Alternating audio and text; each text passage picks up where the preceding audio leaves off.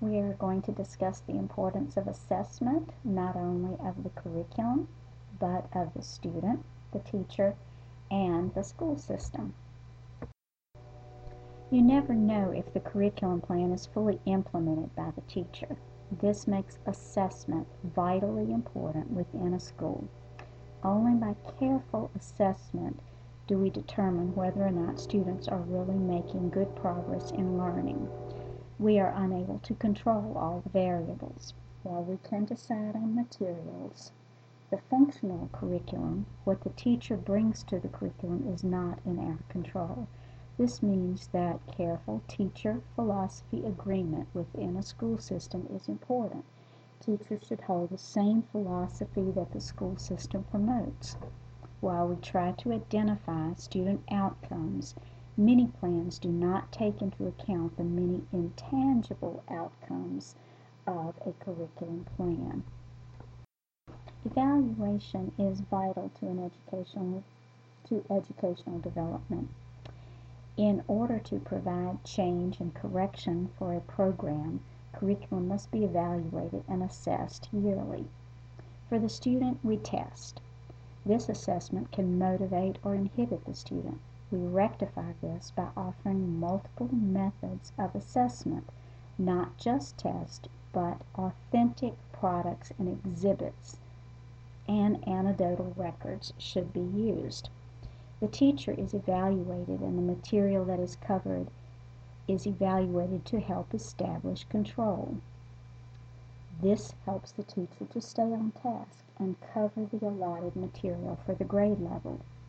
It should be used as management control. The school is also evaluated, and it is evaluated to determine allotment of funds and to determine the success of the school compared to other schools. This allows the students to be evaluated in order to determine placement. Curriculum is evaluated to establish whether or not it is accomplishing what we expect to see at each grade level. We are going to discuss the levels of assessment. Pre-assessment is the determination of what needs to happen next. Are the skills there to even begin learning? If not, what do we do to bring the student up to an acceptable level? Do they already know it? If they already know it, reteaching will be a waste of their time. What could be broadened or expanded to further knowledge for those that already have the skills? This pre-assessment is just to decide where we go when we begin. It can happen not just in a lesson, but it can also happen in a school system when you're evaluating what is already happening across the school, or in a teacher evaluation. Pre-assessment establishes where we need to go next. Formative assessment is the determination of how to immediately make changes that will impact an outcome, forming the plan as it happens. How do I present material? How do I check as I teach to see if the class is following my instruction? Do I, as the teacher, need to reteach, change my method, move faster, or slow down? This is the assessment that is forming or formative as you progress through the teaching. It also can be used and should be used with school assessment. Formative evaluation takes place when we realize that there is a need for a change immediately so that we can see the best results at the end. Summative assessment is a summing up. What happened, and how did we do? This is the final evaluation, either after teaching to determine what level of learning on the subject was mastered. It is the final summing up. After the test, you would move on to another area of learning. You would not go back at this point, most likely, and reteach again. It would be the point where you would move forward. Summative assessment in evaluating a curriculum would mean that end of 3-year, end of 5-year process where we look at test scores, where we look at material that we have collected, information that we've collected to assess the curriculum that we've been using over the last few years. All evaluation must address what it says it addresses. If evaluation that is taking place reveals unexpected surprises, then these must be addressed and should take all components into account.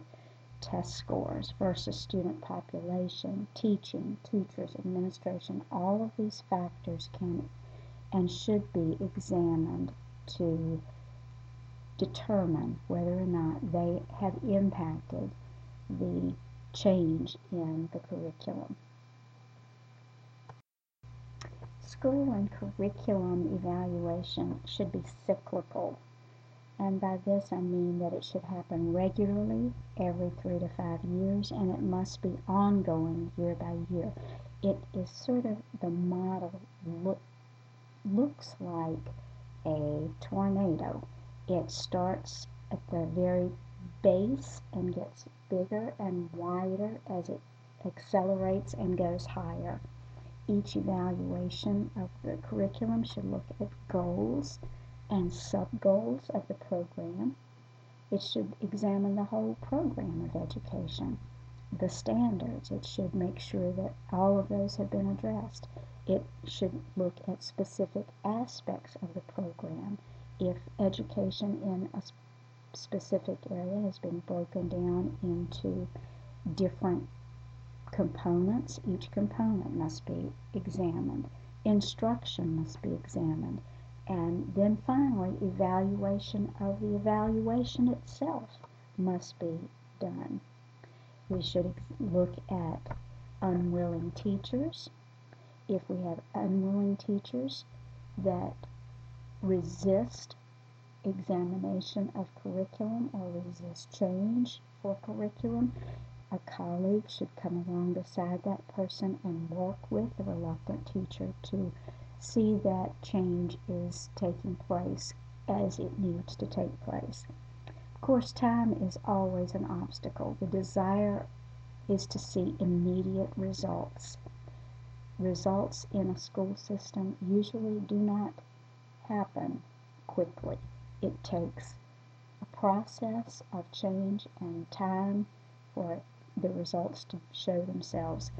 Of course, there will be some who will say, see, I told you it wouldn't work, or it didn't work, or it's not working. But it will take a process of about 3 years before usually we see a turnaround in a curriculum and the results that are based upon that curriculum. You must allow at least 3 years to get an idea of the success of a curriculum change.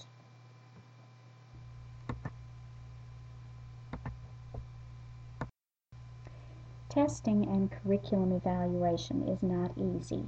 It is made easier and less stressful if a sense of collaboration exists between all the shareholders. That would be the students, the parents, the teachers, and the administrators. Parents, faculty, everybody, as much as possible, must be on board. Not everyone has to be in agreement, but on board. Features of the curriculum program should be understood by all. The core values and learning have to be presented and understood. Lay it out. Show the big picture. Teachers must see how the changes match their own curriculum orientation. Offer to the teachers systematic in-service training and resource support for any changes. Give teachers the opportunity to provide feedback and to be open to problems, and the administration must be open to problems that teachers have during the process. Evaluation of curriculum should start with a written plan. This would have to include convincing the teachers and parents to buy in to change. Teachers plan their lessons. They use tried and true methods of their own, or at least methods that they are comfortable with. To ask them to begin evaluating their methods and curriculum is to ask them to expose themselves to the possibility that what they are doing may not be the most effective or best method. The plan for change must include convincing the teachers and parents of the benefits to themselves and to their students. Curriculum evaluation should cover a yearly review of assessment tests and comparison with the prior years and with other school systems or schools. It must allow discussion, thought, review, and finally decisions about how to make the curriculum better. Obviously, this is going to take a month-by-month process. The process should be done every year with a minimum of 3 years for a total review evaluation to best establish what is happening over a cycle. Yearly review is necessary to make sure that a group of students is not lost, as 3 to 5 years would be too late to help students once a drop in scores is noticed. Curriculum textbooks are expensive. Usually, that sort of change is not done more often than every 5 years, but when it is done, there should be a clear purpose that can be defended, backed up with yearly scores, careful deliberation, and research.